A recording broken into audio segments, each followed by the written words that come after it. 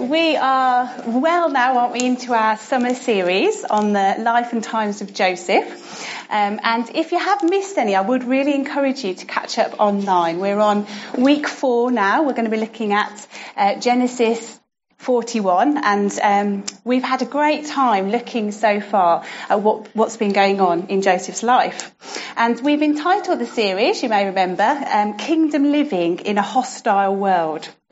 And so far we've seen Joseph emerge as a man of great integrity, of great character, of wisdom, and we've seen his faithful service to God despite some pretty horrific life circumstances. So just to get you up to speed before we read this part of the story for today, you'll remember that Joseph was the favoured son of his father Jacob, which not surprisingly led to his brothers hating him. And his father sent him on this dangerous mission to go and check on his brothers. And this was a mission for which he would suffer. And he ends up being thrown down into a big hole, into a well, by his brothers and left there to die. And then they have a change of heart, and instead they sell him into slavery in Egypt. And once there, he's taken to Potiphar's house, one of the Pharaoh, the king's officials. And it was here in Potiphar's house that he learnt how to practice the presence or host the presence of God. And Chris unpacked this for us a couple of weeks ago. Potiphar's house was characterised by failed aspirations, exploitation, the risk of compromise, as Potiphar's wife incessantly tried to get him to commit adultery with her. And yet it was in Potiphar's house that we saw how Joseph's example of practicing the presence of God and leaning on the Father led to him pushing through to his destiny as he partnered with the presence and purpose of God in his life. And this theme of destiny rings throughout the whole story of Joseph. He was a man full of dreams of destiny, which despite abject poverty and trial, he refuses to give up on. And again, we're going to pick up on this theme today. Last week we saw Joseph in his darkest hour, his lowest point. He was in a dreary dungeon, unjustly locked up because of the advances of Potiphar's wife. His dreams of destiny further away than ever. And despite this, we saw how Joseph's response in this time teaches us how to live in the midst of trial as kingdom people. Joseph refuses to give up on his character. He maintains his holiness and his compassion as he attends to the needs of those around him. He holds on to his connection to God and stays spiritually alert, recognizing that all dream interpretation comes from God. And again, we're going to see that today in this part of the story. He holds on to his calling, believing that prison wasn't the end for him. He shows us what it looks like to keep hoping in God, even when we can't see the way out. Remember, Joseph didn't know how his story was going to end. Joseph reminds us of what it means to be a person who lives for the kingdom of God, who lives for the king in a hostile world. And ultimately, Joseph models something of the Saviour King himself. Joseph's life points us to the way of the cross, and Joe showed us last week how in Joseph's life we see what Jesus would later demonstrate as counting the cost of discipleship when he said, "Take up your cross and follow me." So we're going to be asking the question today, what lessons from Joseph's life help me to live as a kingdom person? As people whose lives have been transformed by God, people whose allegiance is solely for the King. So I'm going to pray for us and then we're going to pick up the story. Yeah, Father, we thank you so much for your presence. We really love you. And God, we thank you that you speak to us. We thank you for your word. We thank you that we can hear your voice. And we pray that, God, as we read this next part of the story, Lord, you would just quieten our hearts. We would know your presence afresh. Lord, would you speak so clearly to us? Lord, would you give us vision? Thank you, Jesus. Amen.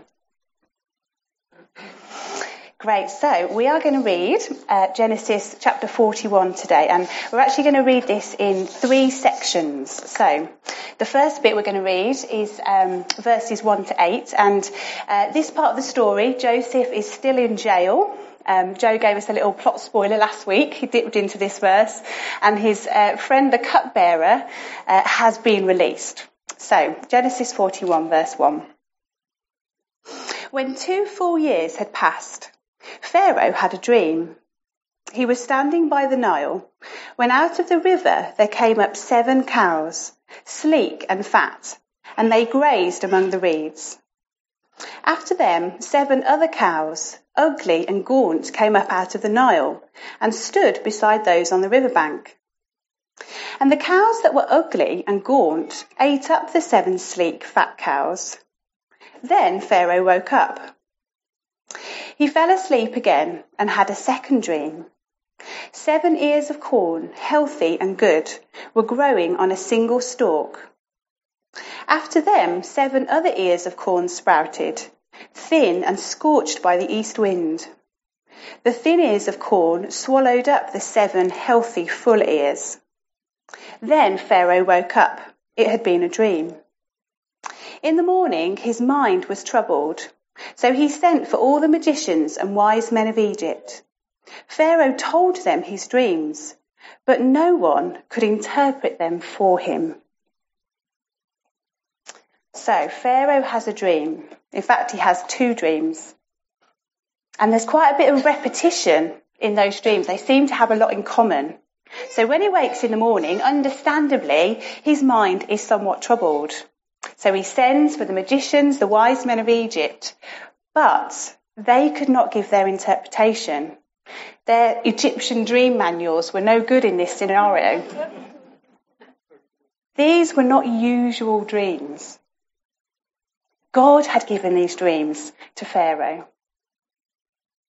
And what I love about this part of the story is that we shouldn't be surprised if unbelievers have dreams about and from God and want to talk about it. One of my work colleagues recently came up to me because she wanted to share a dream that she had had. And in this dream, she told me how all of the people that we worked with all lived together in this big house, kind of like a big student setup. And the point of her telling me this dream was because in the dream, she and I were roommates. And she seemed to find this quite intriguing and maybe significant, especially as we don't work directly with each other in the same year group at school. Now, my ears pricked up at this point because she is somebody that I have been talking to God about, and I kind of feel like there's that connection there. She's somebody that I would describe as a person of peace, as Simon Holly encouraged us to look out for a few weeks ago. Now, I don't know if specifically this dream was from God, but I found it interesting that it was me that she came to share it with, and how it seemed to reflect the fact that God had put her on my heart, the fact that we were roommates. And it meant that I could share something of how I think dreams are really cool. And this has begun to open up opportunities for me to speak to her about how God speaks. And that's something that I'm really praying for more opportunities of as our friendship develops.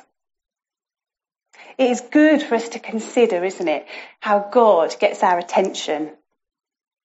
To be intentional about looking for what the Father is doing. The reality is that God is always speaking. And he's more interested in speaking to us, even more than we are of hearing his voice. I find that incredibly reassuring. Earlier in the story, Joseph is given a dream by God while he's asleep. And Simon gave us this great definition of how dreams are an invasion of our consciousness by God. And we saw how Joseph knew the favour of the Father, and then the dreams from God came. and how it was no coincidence that we talk about our dreams, meaning our hopes for the future, our aspirations. And in Joseph's life, God used a dream in the night to place dreams of destiny in his heart that shaped the whole course of his life. And for us, this shouldn't surprise us, living as we do post-Pentecost. Remember, God says, I will pour out my spirit on all people. Your sons and daughters will prophesy. Your young men will see visions. Your old men will dream dreams. We should expect God to speak in this way. And dreams from God always direct us to Jesus. The dreams are not the goal in themselves. Rather, the goal is hearing God speak through dreams in order that we would grow in our love for Jesus and in our understanding of his purposes. And so writing a dream down when we wake up and taking time to pray about it can help us discern what God is saying, if it's a dream from him. And sometimes a dream can help us discern the will of God in a particular situation. Or it might prompt us to pray or intercede for an individual. Sometimes God reveals words of knowledge in dreams, something about a person that only God could know. And then God might prompt us to share that with that person so that they know that God loves them and knows them. God speaks through dreams, there is no doubt. And there are so many other examples of this in the Bible. Let me just remind you of a few. In Genesis 15, God speaks to Abraham in a dream about the centuries of slavery that his descendants will endure in Egypt, as well as their eventual deliverance from the Promised Land. In Genesis 28, God gives Jacob, remember Joseph's father, a vision of heaven in a dream, with a ladder extending to heaven and angels ascending and descending from heaven to earth. And in Matthew chapter 1, an angel appeared to the other Joseph in a dream, and he told him to not be afraid to take Mary home as his wife, because the child conceived in her really was from the Holy Spirit. These and many others are examples of godly people receiving dreams from God. But there are also many instances when God used dreams to speak to people who didn't know him or fear him. His purpose in this is always to protect his people and bring glory to his name. And so Pharaoh's dreams leave him troubled and in want of an explanation. God breaks into this unbeliever's dreams to form the catalyst for the outworking of Joseph's destiny and ultimately the rescue of an entire nation. That's amazing. And there are other examples of God giving dreams to unbelievers. God intervened in the life of Abimelech through a dream. Now, he was the pagan king who unknowingly took Sarah, Abraham's wife, as his own. But God came to Abimelech in a dream one night and reprimanded him for taking Sarah and nearly committing adultery with her. Abimelech professes his innocence and then God says, "Yes, I know you did this with a clear conscience, and so I have kept you from sinning against me. That is why I did not let you touch her. Now return the man's wife, for he is a prophet, and he will pray for you, and you will live." All of that happened in a dream. Abimelech did as he was told, and all was well. New Testament examples include the wise men, the Magi, who came to worship the newborn Christ. And they were warned in a dream by God not to return to King Herod. And then there's Pilate's wife, who during Jesus' trial gave her husband warning, saying, "Have nothing to do with that righteous man, for I have suffered much today because of him in a dream." How did she know that Jesus was a righteous man? God had revealed it to her in a dream. Opening ourselves to the fact that God might be speaking not only to us through dreams, but also to those around us can be crucial to hearing God speak in this way. I was reading on the Open Doors website recently about a Muslim imam who saw Jesus very clearly appear to him in a dream. And as a result of that, he gave his life to Christ at great cost to his and his family's life. And since then, he has led over 200 people to faith in Jesus and planted a church right where he lives in Ethiopia. As kingdom people, we should expect God to break into the lives of those around us. Pharaoh had dreams, and he wanted to know what was going on. He was in need of an interpreter. So let's pick up the story again in verse 9 and see what happens.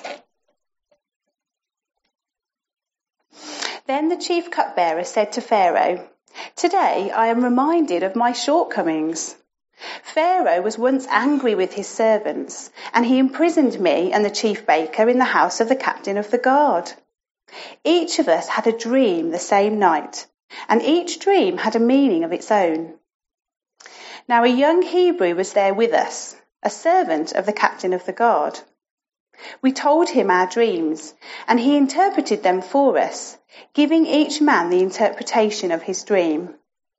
And things turned out exactly as he interpreted them to us. I was restored to my position, and the other man was impaled."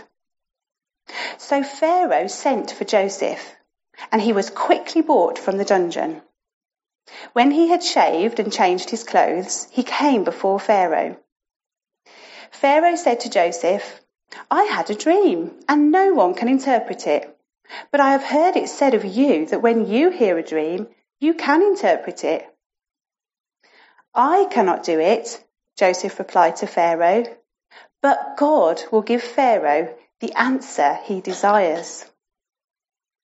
Then Pharaoh said to Joseph, "In my dream, I was standing on the bank of the Nile, when out of the river there came up 7 cows, fat and sleek, and they grazed among the reeds.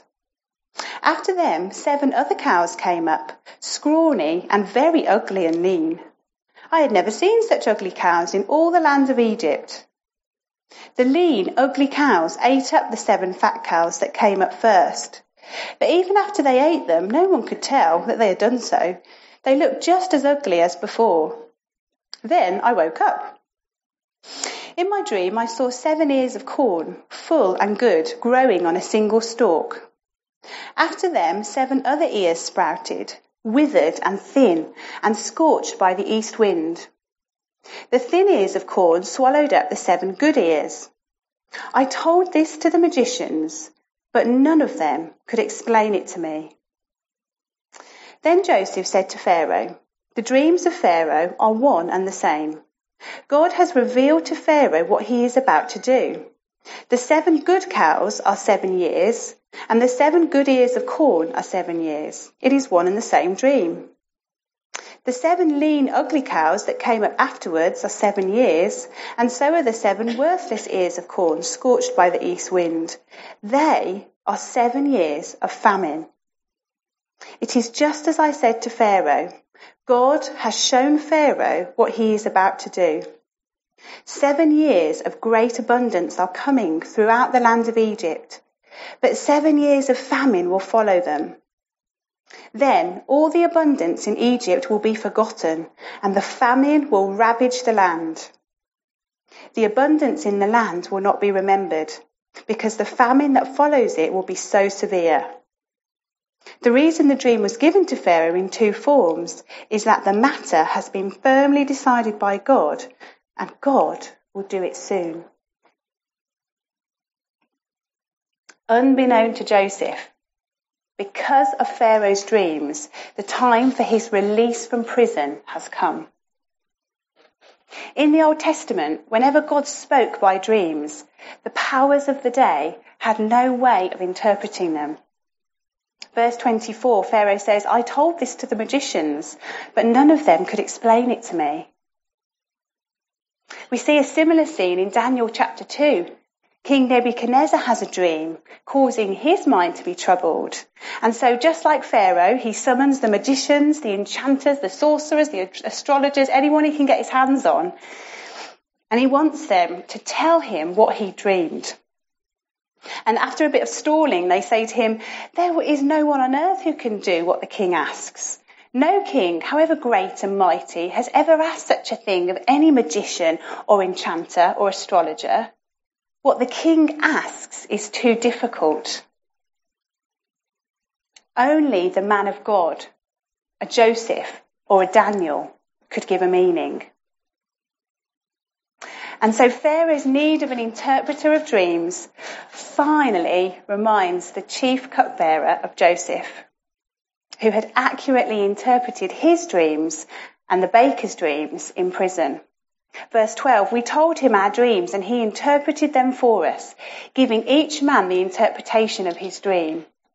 And things turned out exactly as he interpreted them to us. Pharaoh was sure this was the man he needed, and so Joseph is quickly sent for, and he goes through this rapid transformation from prisoner to king's advisor. He just has a quick change of clothes and a shave so that he's in keeping with Egyptian tradition of men having clean-shaven faces. And once in the presence of Pharaoh, Joseph is very quick to insist that he has no special powers of interpretation, but God would give Pharaoh the answer he desires. From the beginning, Joseph nailed his colours to the post, and he staked everything on God's ability to give him the message that he needed. Whatever the outcome, Joseph had made his position clear, and he would not be in danger of compromise. The lessons he learnt in Potiphar's house of integrity, identity, destiny, and authority continued to shape his words and actions. I cannot do it, but God. Kingdom people live out of a revelation that God gets all the glory. Heidi Baker says, God is not looking for extraordinary, exceptionally gifted people. Just lay down lovers of Jesus who will carry his glory with transparency and not take it for themselves. And this comes from a revelation of who God is. I wonder if in prison Joseph had experienced a revelation of God's character. How else did he maintain hope over despair? How could he have such confidence in God without knowing what would happen? And for us too, God draws us into our destinies by revealing himself to us. And often that starts with the realization that on our own we are completely powerless, completely hopeless. Joseph found himself in this position time and time again. When he was down that well, when he was in Potiphar's house in an alien land of Egypt, when he was in the dungeon, hopeless, powerless, alone. And yet he is able to declare to Pharaoh that his God was able, his God was powerful, his God would come through for him. And whenever the Holy Spirit brings a fresh revelation of the Father's goodness to our hearts, it's for relationship. And then ultimately for the transformation of lives. For the dreams of destiny that he's placed inside each of us to be breathed on again. Not so that we might be applauded and made much of, but rather that those around us would see how amazing our Father in heaven is. I don't think that God is that interested in our increased understanding of concepts if there's no relationship increasing with it. When God gives us revelation, he is inviting us to a new place of experience, of knowing him. When Paul prays for the Ephesians, he asks the Father that they would know the love of Christ that surpasses knowledge, goes beyond knowledge, just knowing. Revelations of God's nature are always invitations to experience him. And the ultimate revelation of the Father's goodness to us is that he sent Jesus to take us out of the hole, to use Joe's wording from last week, out of the place of hopelessness and sin, and raises us up with him in the heavenly places simply because he loves us. And so Joseph shows us how to live in a hole by holding on to God, but it's Jesus who gets us out of it. Without Jesus, we stay in the hole. And so God gets all the glory.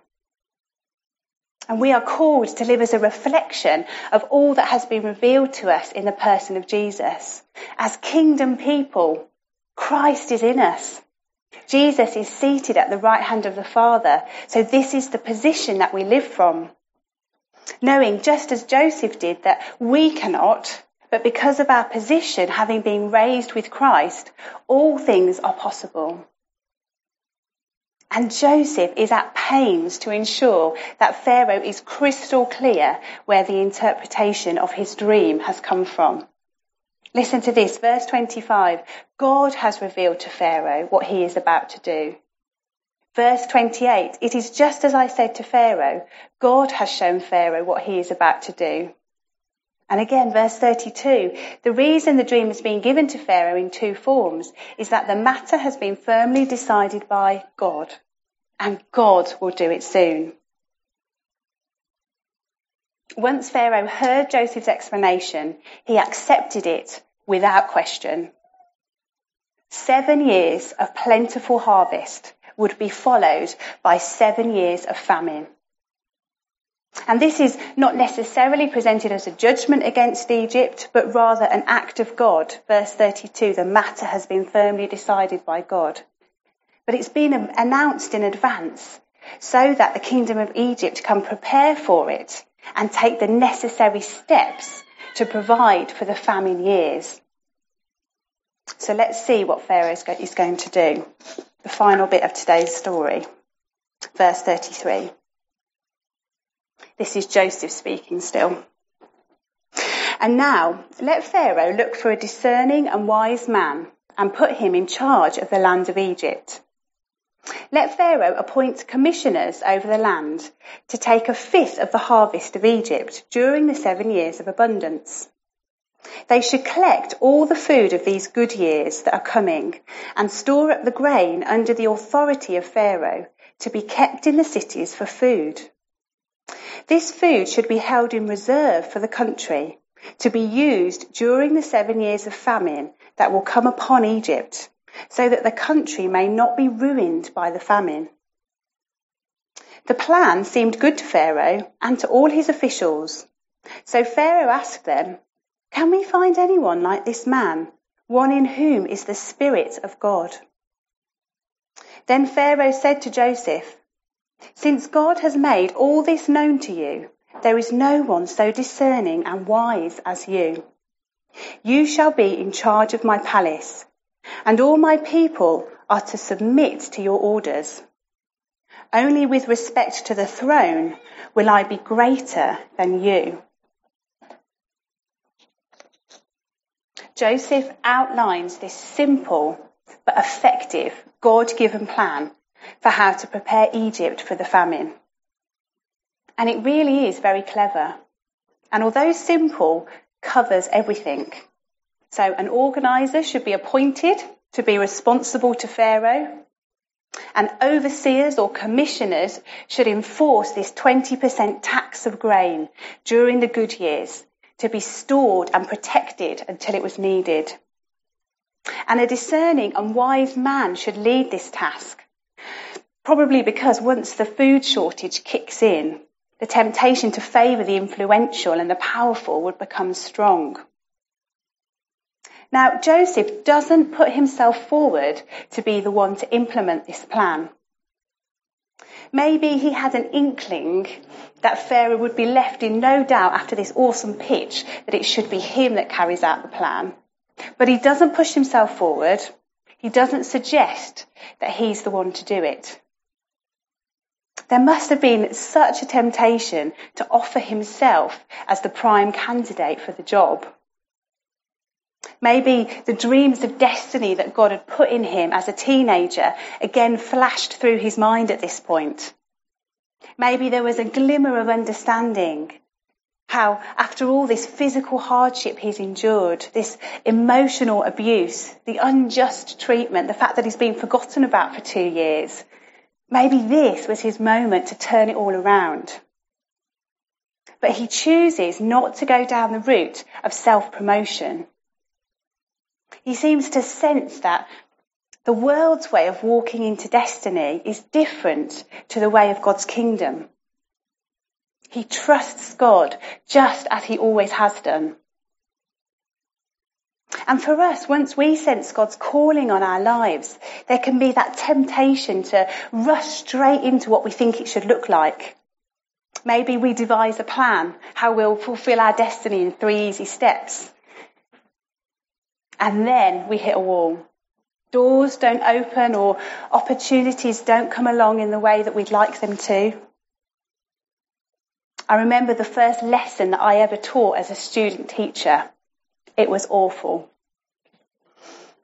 As I was teaching, it became apparent that there was a gap in my subject knowledge.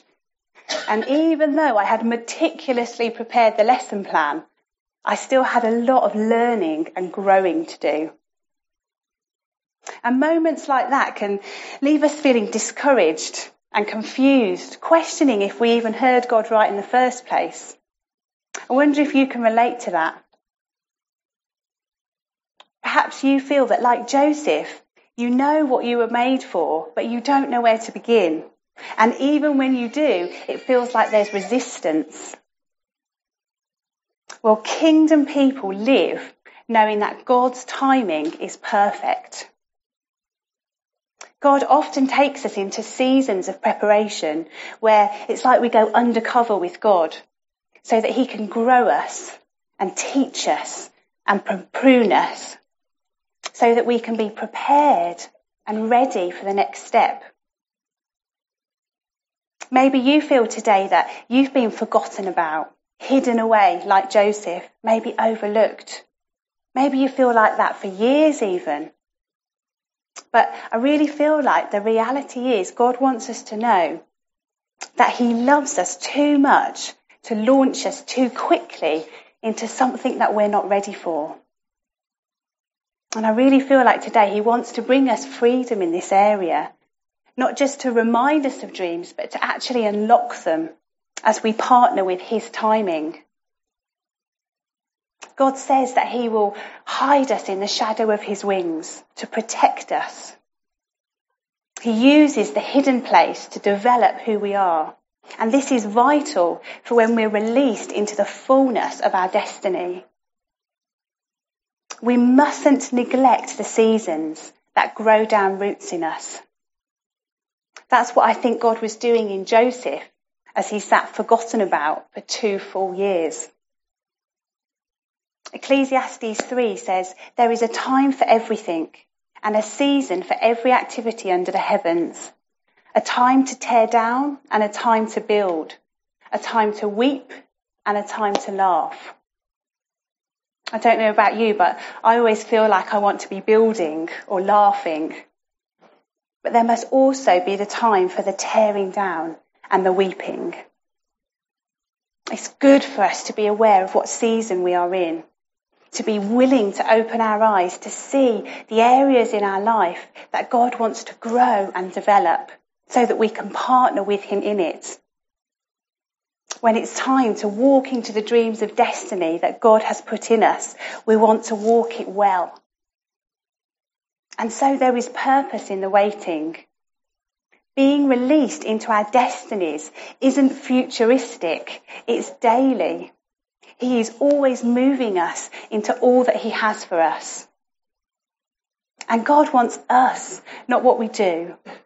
He doesn't look at titles and qualifications and great plans. He's more interested in shaping our character and how we change the atmosphere.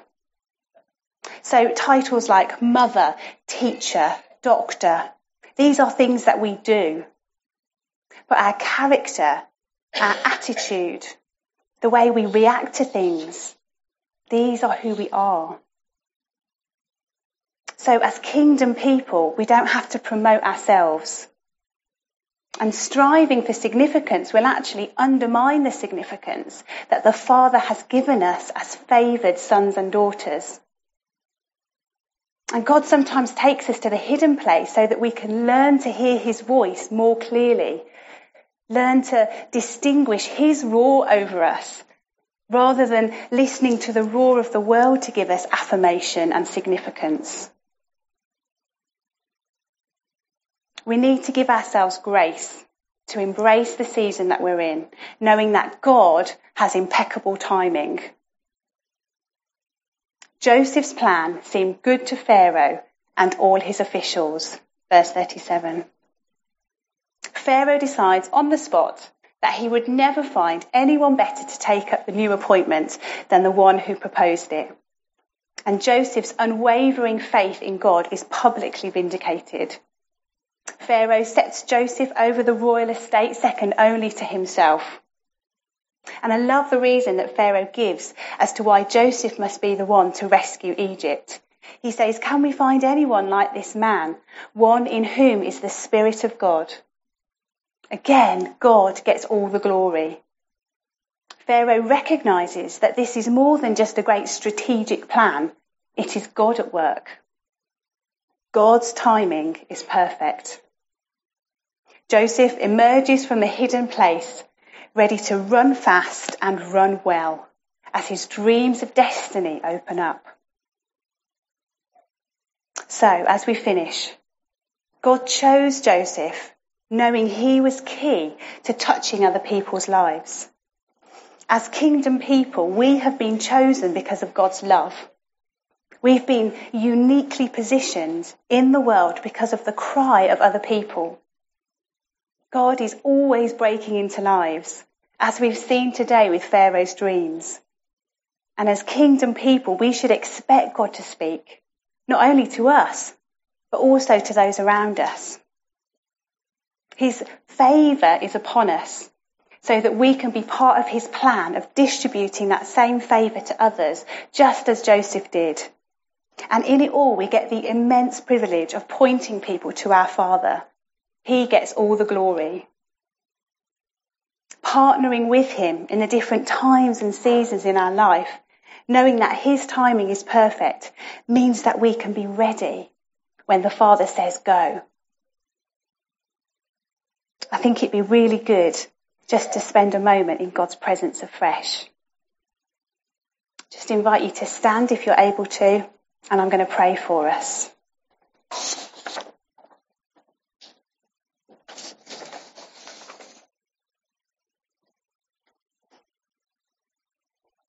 Just encourage you to think again about the dreams of destiny that God has placed in your heart. There's an opportunity now just to hear the Father's voice over them again. Ask him what he's doing. Ask him what this season is about. Maybe you feel like Joseph, a bit hidden or overlooked, forgotten about.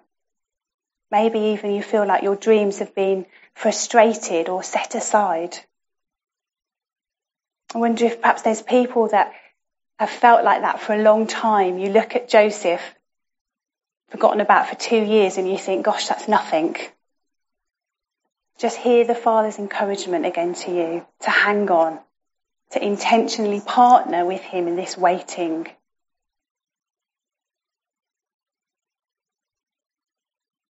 Father, we love you. We thank you that you place dreams of destiny in each one of us. We thank you that you speak purpose over our lives. We thank you that you have saved us. And we thank you that we get to have a great adventure with you. And God, just as we hold up our dreams again to you, whatever stage we may feel like we're walking in those, God, we ask that you would just bring a fresh unlocking today as you breathe your Spirit upon us. Lord, help us to hear your roar over us, your roar of assurance, of affirmation, of love. Thank you that we are your favoured sons and daughters. Thank you that you have a plan for us. And God, I pray for those of us that feel like the waiting has gone on and on and on. Lord, I pray that you would bring encouragement to our hearts today. As we sang earlier, give us vision. Help us to see what you're doing. Help us to see things as you see them. And Lord, we give you permission afresh to come and grow us, to come and teach us, to come and prune us. Lord, we want to be ready to run well when you say go. God, I just pray for a fresh revelation again of your goodness. And God, we don't want to keep that to ourselves. God, we want to see you break into the lives of those around us. Help us to take out all of your goodness, all of your glory, all of the truth that you have planted and revealed in our hearts. Let it flourish and outflow to those around us.